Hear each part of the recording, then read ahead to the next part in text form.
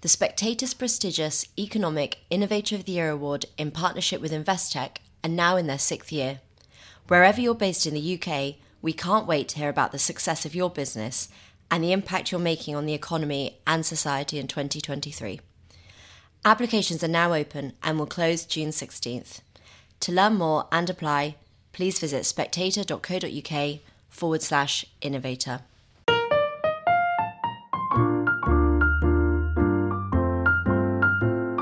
Hello and welcome to the Spectator's Book Club podcast. I'm Sam Leith, the literary editor of The Spectator, and this week I'm very pleased to be joined by the former FBI Director James Comey, who makes his debut as a thriller writer with Central Park West. Central Park West is a story of a US prosecutor called Nora Carlton, whose long-running mob case is curiously complicated when it crashes into a case that's being prosecuted just down the hall of the murder of disgraced former governor of New York. It's an engrossingly twisty thriller, and it's set in a world that the author knows all too well. James, welcome. What made you start to write fiction? Surprising move. Great to be with you. Thanks for the conversation. It started with pushing from the nonfiction editor who told me I could write narrative and dialogue well. I really ought to consider fiction, and I resisted at first. But the farther I got from the work of the FBI, the easier it became to think about the work. And so I finally gave in and decided to give it a try and found it harder than nonfiction, but addictive. And so now it's what I want to be when I grow up. Well, you're already grown up, certainly by the size of you. I hope not grow any more. I'm always, anyone who writes a thriller, I'm always wanting to ask this. This is very tightly plotted, it's very twisty, there's a lot of reverses and switchbacks in it. Are you an architect or a gardener? Are you someone who plotted this from beginning to end and then filled out the writing, or did you just take a character or a story for a walk? It was plotted from the beginning, mostly by my spouse, who has great story vision, and pitched the idea to me.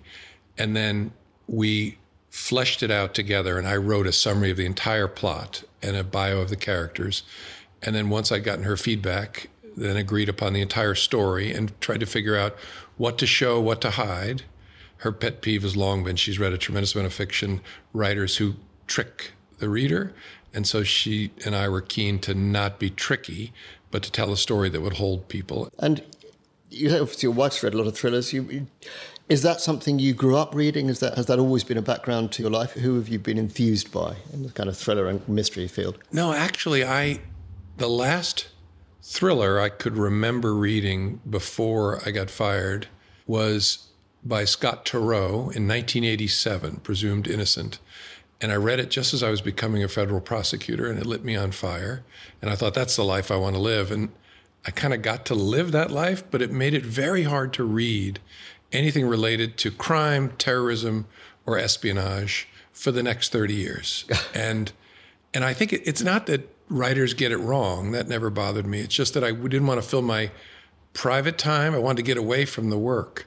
And my wife consumed a tremendous amount of it, but I couldn't watch it on TV or read it. And then after I got fired and was being nudged to try fiction, I intentionally went and read Jean le Carré because I had read an article around the time of his death, I think, where he wrestled with how to make his work both real and interesting. And I knew that was going to be a challenge I would face. And I'm no le Carré by any stretch, but that I read, I think, I may have read all of his books in sequence to get a sense of how a great person writes these things. Oh, it's a good model to have. It takes you, you've said, you didn't want to be reading about the world you were actually in. This takes us back to the world you were in, doesn't it? In your early career, it's all set in the sort of, Attorney General's office in New York, Southern District of New York. How much were you keen to kind of revisit that period? Is it a time in your life that you look back on with fondness and nostalgia? As maybe you don't to some of your FBI period. I don't to some more recent things. But I loved being a federal prosecutor in Manhattan. And I would have stayed there, but for the fact that my spouse loved to visit Manhattan, but not to live in New York. And so we moved away to keep a long, empty promise I had made to her. But the 6 years I spent there as a line prosecutor, and then we went back after September 11th when I was asked to go back and be the chief federal prosecutor. Those 2 years together, those 8 are some of the best of my career. So it was fun to go back and relive the mob work I had done, but through a current lens, because my daughter's there. And when I was writing this, was the chief of the violent and organized crime unit in that same office. So I was able to be nostalgic, but also to write and think about it through the lens of somebody I love, one of my girls. Yeah, what is it? It's interesting you say that, I mean, I think it's in an early part of your memoir, A Higher Loyalty. You say, you know, the mafia, they operated in a certain way in the 80s and early 90s. And he said, now they're just kind of a bunch of thugs. The mafia, as it was, has disappeared. Have you kind of resurrected them for this book a little bit? A little bit, but I've tried to portray them the way I saw them as FBI director, and then my daughter, as the chief of the unit focused on it, described them to me. They're still there, lower visibility, in part because they have less power than they did, but also they've figured out that high visibility means long jail sentences. And so they're lower visibility, but persistent. And so I've tried to capture in the book both the way they were 20 years before the time of the book and the way they are now, and also tell a good story. Yeah. I mean, I think to lots of readers will seem startling, and I'm wondering how much that is from life, is the sort of relationship that's almost collegiate with the people who are trying to catch them. You've got this one character, Benny Dugan, who is a prosecutor or police officer who's well respected by the mafia, and there's these codes saying, you know, you can't ever kill a law enforcement officer, you mustn't lie. You know, were they really like that? Did they really have that sort of relationship? Yes, and still do to a certain extent. The mafia, I guess like all lines of work, tries to convince itself that it's engaged in work that has principle and meaning and purpose, and they do it through announcing that they follow a series of rules, and most of it is nonsense. The one that they have long followed out of self-interest, not morality, is that they don't harm law enforcement. It's always been my favorite rule in the mafia. And it's because of the size of the state compared to the size of Cosa Nostra. They don't have such a rule in Sicily, where Cosa Nostra is much larger, obviously, compared to the state than it is in America. And I remember a case in 1988 when a mob figure killed, maybe without even knowing this person was a federal agent, but killed a federal agent. And 2 hunts began in that moment. Ours, which I worked on, to find this killer. Gus Ferracci was his name. And the mafia tried to find him. And they found him first and killed him on a street in Brooklyn, shot him in the face so he couldn't have an open casket at his funeral, to send a signal to law enforcement that we won't tolerate this either. Again, not out of goodness of their hearts, because they realized that if the entire law enforcement structure of the New York area and the federal government comes down on them, it'll be a really bad thing. And so they really are these rules, most of them violated, honored only in the breach, the lying one in particular, but the one that they stick to is not harming law enforcement. Yeah. Now, this character, you mentioned again in your memoir, he sounds very like, I think, Kenneth McCabe. Have you sort of paid tribute to McCabe in that? I've also seen like your lawyer has a thing of saying, Parker he's called, I think, tell me your story, and that's how he gets people to open up. And there's another, I think it was Richard L. Cates, who's someone else from your early years. I mean, was this a sort of tribute to put versions of these characters in? Yeah, I'm trying to write what I know, and I know those institutions, but I also know really interesting, colorful people who make up those institutions. So yes, I tried to bring to life through Benny Dugan's character my now dead beloved friend Kenny McCabe, who was a great organized crime investigator. And so I was able to close my eyes with my fingers on my laptop and try to bring Kenny's voice into it. And I could hear him speaking to me as I wrote. And so I wrote in the acknowledgments to his family, it's fiction, but I hope you feel Kenny's spirit in these pages, because he really was a 6'5" 250-pound piece of Brooklyn with a booming voice, who never wore socks, but always wore an ankle holster with a gun. And I know it seems like a made-up character, but I knew that person. And so I've tried to use him to be one of the pillars of the story. And there are some other details in the book that I think they must be from life. I mean, you describe, for instance, there's an FBI jet which has a Cleveland Browns logo still on it, weirdly, or there's like a papier-mâché sculpture in the hall of the courthouse that hasn't been removed for 20 years because it's too administratively difficult. Are these real things? Yes. I changed the identity of the U.S. football team, whose logo is stuck inside the FBI jet. It was another NFL team, but I tried to make it as real as possible.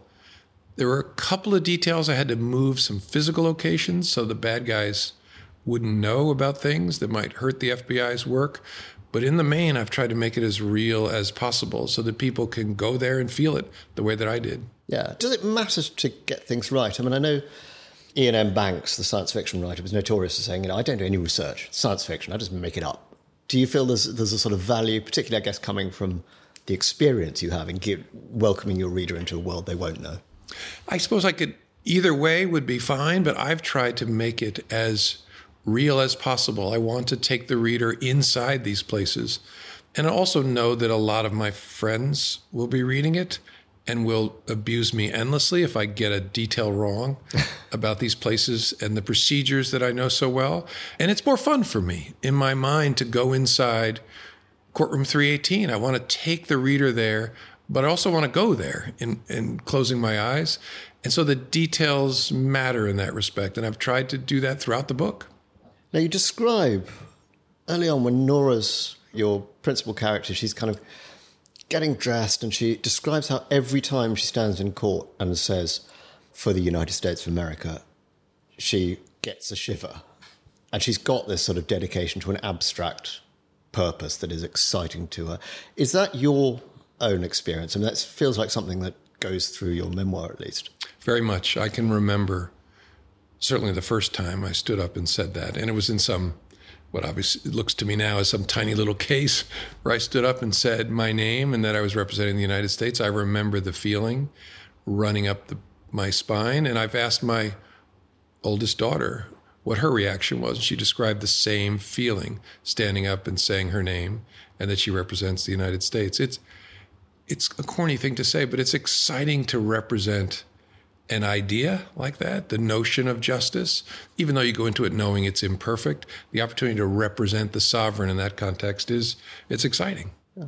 Did you encourage your daughter to go into the family business, as it were? No, I didn't. And I'm going to channel my wife in giving an honest answer to this. When she announced that she wanted to apply to be a federal prosecutor, I said to my wife, I hope that's going to go okay. I don't remember steering her or encouraging her in that regard. And my wife says, "What are you, a moron?" When she was a little girl, you were coming home from doing these cases, mob cases in New York, and you were aflame.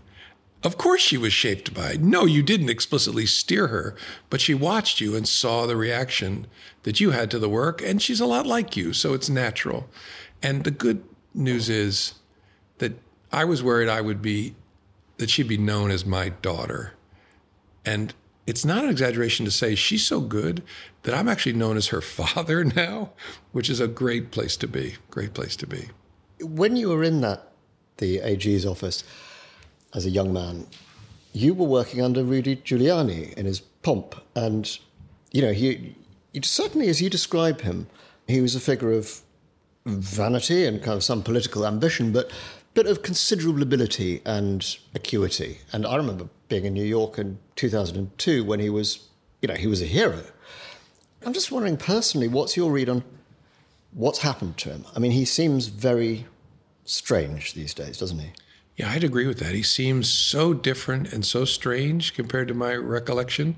Maybe he would say the same about me. I don't know. But I don't know what it is. But the person, especially that I saw repeating Donald Trump's lies about the 2020 election, is not the person, at least to my memory, I worked for and with. Despite the things you said, I could see his kind of I'm the emperor approach when I was a young prosecutor, but something seems very, very different and off now. Have you had any dealings with him over the years since, or is it just he's someone you knew when you were younger? Yeah, I don't think it's been many, many years since I saw him or spoke to him, but I see him the way you do, just in the media. And now this book, I don't want to give any spoilers to it, but it has what you could call a sort of semi-equivocal happy ending. There is a sense in which when people go beyond the realm of criminal justice and into politics, they sometimes, get slightly away with things. And I mean, was there a sort of certain jadedness in your writing of that? I'm in the same place you are. I don't want to give anything away, but I think one of the themes of the book is that truth and justice are different things, that you can know something to be true, but that doesn't mean you'll be able to hold an individual accountable for that conduct. And we've set up our system in both the UK and the States intentionally in that regard. The notion is that we set the burden of proof high enough that we recognize that guilty people will escape. And we've done it that way so as not to have the cost of innocent people, which still happens, but the innocent people going to jail. And I'm not sure I fully got that as a young prosecutor. But then you come to see that sometimes you can know something and not be able to prove it in a courtroom. And that's both okay and frustrating. And so I've tried to capture some of that ambiguity and that tension. And is it your sense that the law itself, not going further than the law into justice, that's the kind of absolute shining line for you? Yeah, that there are bright lines, chalk boundaries on a field, if I can use that metaphor, and that you're out, and they are the law, and that you're out of bounds if you get chalk on your shoes. Now that's confusing for those Americans may not realize that you can actually kick a ball while out of bounds. And so I guess I have to use an American football metaphor. If you touch the line, you're out of bounds, and the line represents the law. Your career in Washington went through a whole period of really, really difficult issues with those lines. And I was very interested to read when you were writing about your experience with the Bush administration. You say, here are people who were very keen to get certain things done. They didn't care too much about getting them done in the right way. And that seems to be a kind of theme for you. I mean, do you think that's essentially just the way politics is, and that your job as a lawyer or your job as FBI director is to be holding up that bright line? Yeah, I actually think it's broader than that. I think there's a tension in all institutions, whether private business or government agency, between the sort of the non-lawyer who wants to accomplish a goal and the lawyer who often has to say, look, I appreciate that, but there are lines that we can't cross.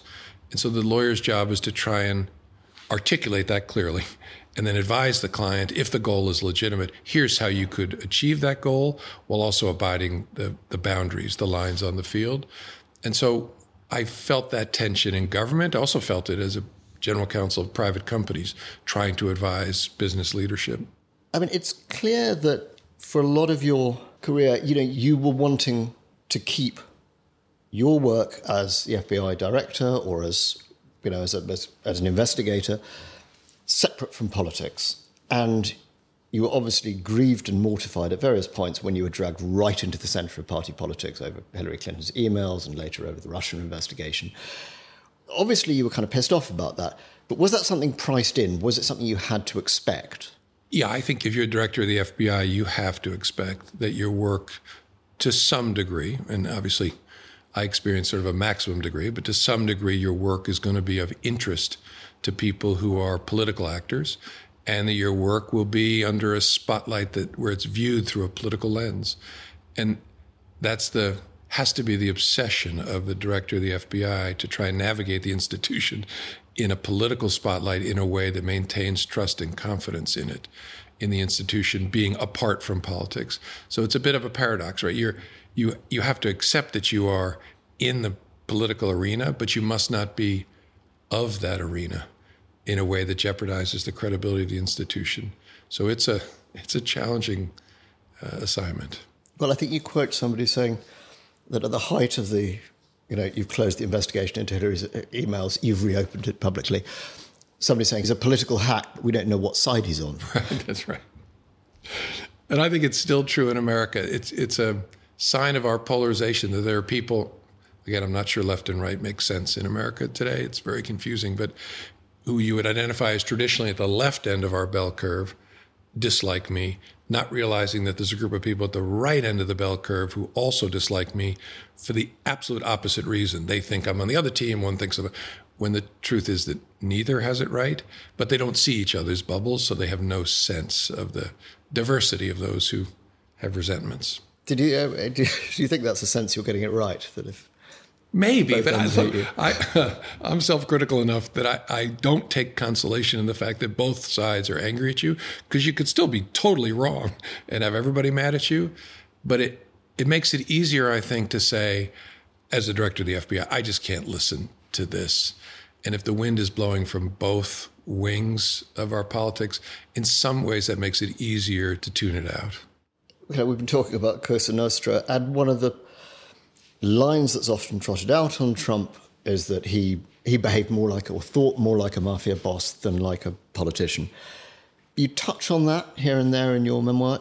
Do you think that's justified? And if so, how would you describe the similarities? I think there's no doubt that he has a habit of speaking in the way that a Cosa Nostra boss would and did, in my experience, both in his indirect, that's a nice shop you have there, be shame if someone burnt it down way of talking, and in the way he speaks about loyalty and the importance of personal loyalty.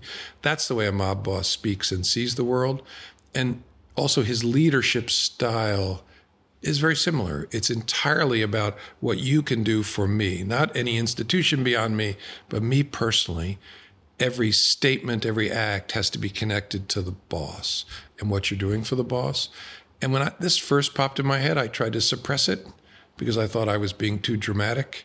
And I tried a little argument with myself saying, stop. And then the more I interacted with him, the more it kept coming back. And I was perceiving something real. And I think it's been seen more broadly since then. Other people have had the same reaction. When did it first pop in your head? First week of January of 2017, before he was president, when President Obama sent the leaders of intelligence agencies to go brief him on what we knew about the Russian effort to help elect him. Difficult conversation. Yeah, I mean, you mentioned the so-called PP tape. That must have been kind of awkward. Yeah. I don't actually think I got to the PP part. I described it more euphemistically, but it was a difficult conversation, and it was sitting there watching him interact with his staff when the image first popped into my head, and I tried to push it away. And certainly, if your memoirs we believe, your primary interest is in the norms and institutions, and he can't see them at all. I mean, was it just obviously apparent from very early on that this was a dramatic mismatch? Yes, I could see it clearly at the end of that same month, January of 2017, when I found myself sitting at a small table in the green room on the ground floor of the White House residence, having dinner alone with him, a dinner I expected was going to be a group dinner. And when he was literally asking for a pledge of loyalty, I knew then that he not only, I'm not sure he didn't appreciate the institutional interest that I thought had to be foremost. He just didn't care. And he wanted something from me that I couldn't give. Now, obviously, as anybody who's paid any attention to the news will know that kind of ended badly, and you were fired. Well, you were on the television being fired before you even knew about it yourself. That's right. I learned from watching news programs on TV without the volume on. Well, things certainly seem to have come home to roost a little from now, and obviously, for those of us who have no experience of prosecution, have no experience of the sort of classified material cases that you've spent a lot of your time working on, it's very hard for us to get a read on the present situation. Is this it, as people have been saying for so long? How do you read where we are now? I mean, we're speaking just a few days after the indictment of 34 counts has dropped. I would separate it into two different answers. First, my assessment of the criminal case, and then the harder one, which is is this it with respect to his role in American life? The one that's easier to answer is the assessment of the criminal case. It's a very strong case that will likely carry a recommended jail sentence, where I see conviction as highly likely because of the way the special prosecutor has focused it, also given all of us the opportunity to really see his evidence. He produced what's called a speaking indictment, so it's all laid out there with pictures of files in the bathroom and whatnot. So anyone who reads it can get a sense of the case. Having done many of these cases, I see it as a really strong case, both because of the nature and volume of the material he was keeping and that he was obstructing justice. So the case is fairly easy to assess. The second part, though, what will that mean for Donald Trump's role in our national life in the States? I don't know. And If I'd written this in a book proposal, I think it would have gotten rejected by a publisher. The idea that a presidential candidate and former president might be convicted, might be sentenced to jail, and still run as the nominee for one of the two major parties, and still have a non-zero chance of being elected president. That script or that proposal would be rejected, and yet we live in that script right now. Were you surprised when, obviously your direct interactions with the White House and that story ended in, I guess, 2017? Yeah. Have you been sort of surprised by what's unfolded since? I presume you've been watching it with interest and not a little schadenfreude. I have not been surprised because of my sense that we were dealing with an utterly amoral leader and someone who simply didn't care where the boundaries were on the field and never even looked down at his shoes to see if he had gotten chalk on them or not, went where his hunger for affirmation took him in any given moment. So none of that surprises me. And I'm also not surprised as to where we are on the question of what will his political future be, because I know how hard it is for people to escape a fraud. I've done fraud cases where the victim showed up to support the fraudster at his sentencing, because it's hard enough for people to admit when they're wrong, all of us as humans. It is a really tall order to admit that you were not only wrong, but you were defrauded, fooled about something that really matters. So it's the reason so many Americans want to memory hold January the 6th, because those images whisper, you fool, look what you did. And very few people are strong enough to look at that and say, you're right, I was a fool, I was wrong. So most of them simply, it drives them deeper into the fraud. So I'm not surprised that Trump retains the allegiance among so many millions that he does. This is why our founders so feared the demagogue. But also remain optimistic, because I do think the system has passed major stress tests and will survive the next set of tests. To those who say Hillary Clinton mishandled classified information in that email server case, which of course you were absolutely at the heart of, and that Joe Biden kept certain classified documents, is there any comparison there? No. Anyone who compares the Clinton case to this case is really not interested in a serious comparison. The nature and volume of the material here, the proof of obstructive conduct, those were not elements present in the Clinton case. And I guess I don't know enough about the Joe Biden situation. There's a special counsel looking at it, and hope we'll get transparency on that. But this is an entirely different situation than the Clinton case, and no serious person could compare them. Well, writing in a preface to the paperback edition of your memoir, which I think was 2019, you say, when the great institutions of America kind of under attack, there's a pushback. The sleeping giant wakes up, and I think you, towards the end, liken it to a forest fire, burns everything down, and then you get new growth and it grows up stronger. You seem optimistic then. Are you still as optimistic now as you were then? In the sense that the forest fire still seems to be burning and an awful lot of people see America as irredeemably polarized. Yeah, I'm still optimistic. And it may sound odd even in the wake of January the 6th, but among the things we saw in the wake of the 2020 election was the American legal system passing an enormous stress test. Think of the avalanche of lies that were told, but it stopped at the courtroom door. 60-some cases where judges, some Democrats, some Republicans, opened the courtroom door and said, bring me your evidence.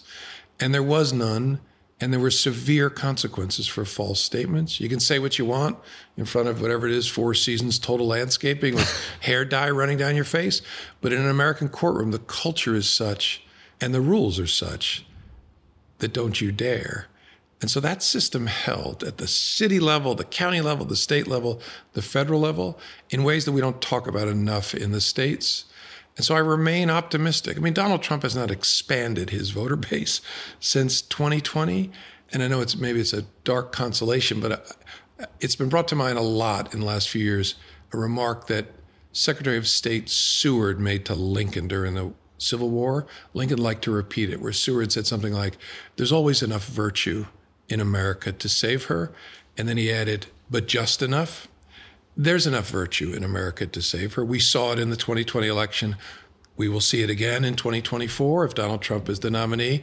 Now, I don't want to be all sunshiny because millions of Americans will still vote for Donald Trump, but the American people overall will not vote for Donald Trump. And there's enough virtue in America to save her.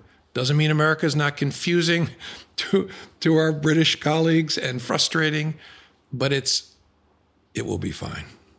Well, that's encouraging. Now, you yourself, just told me before the podcast started, you're writing another Nora Carlton thriller following on from this one. That one set in a hedge fund. Yes.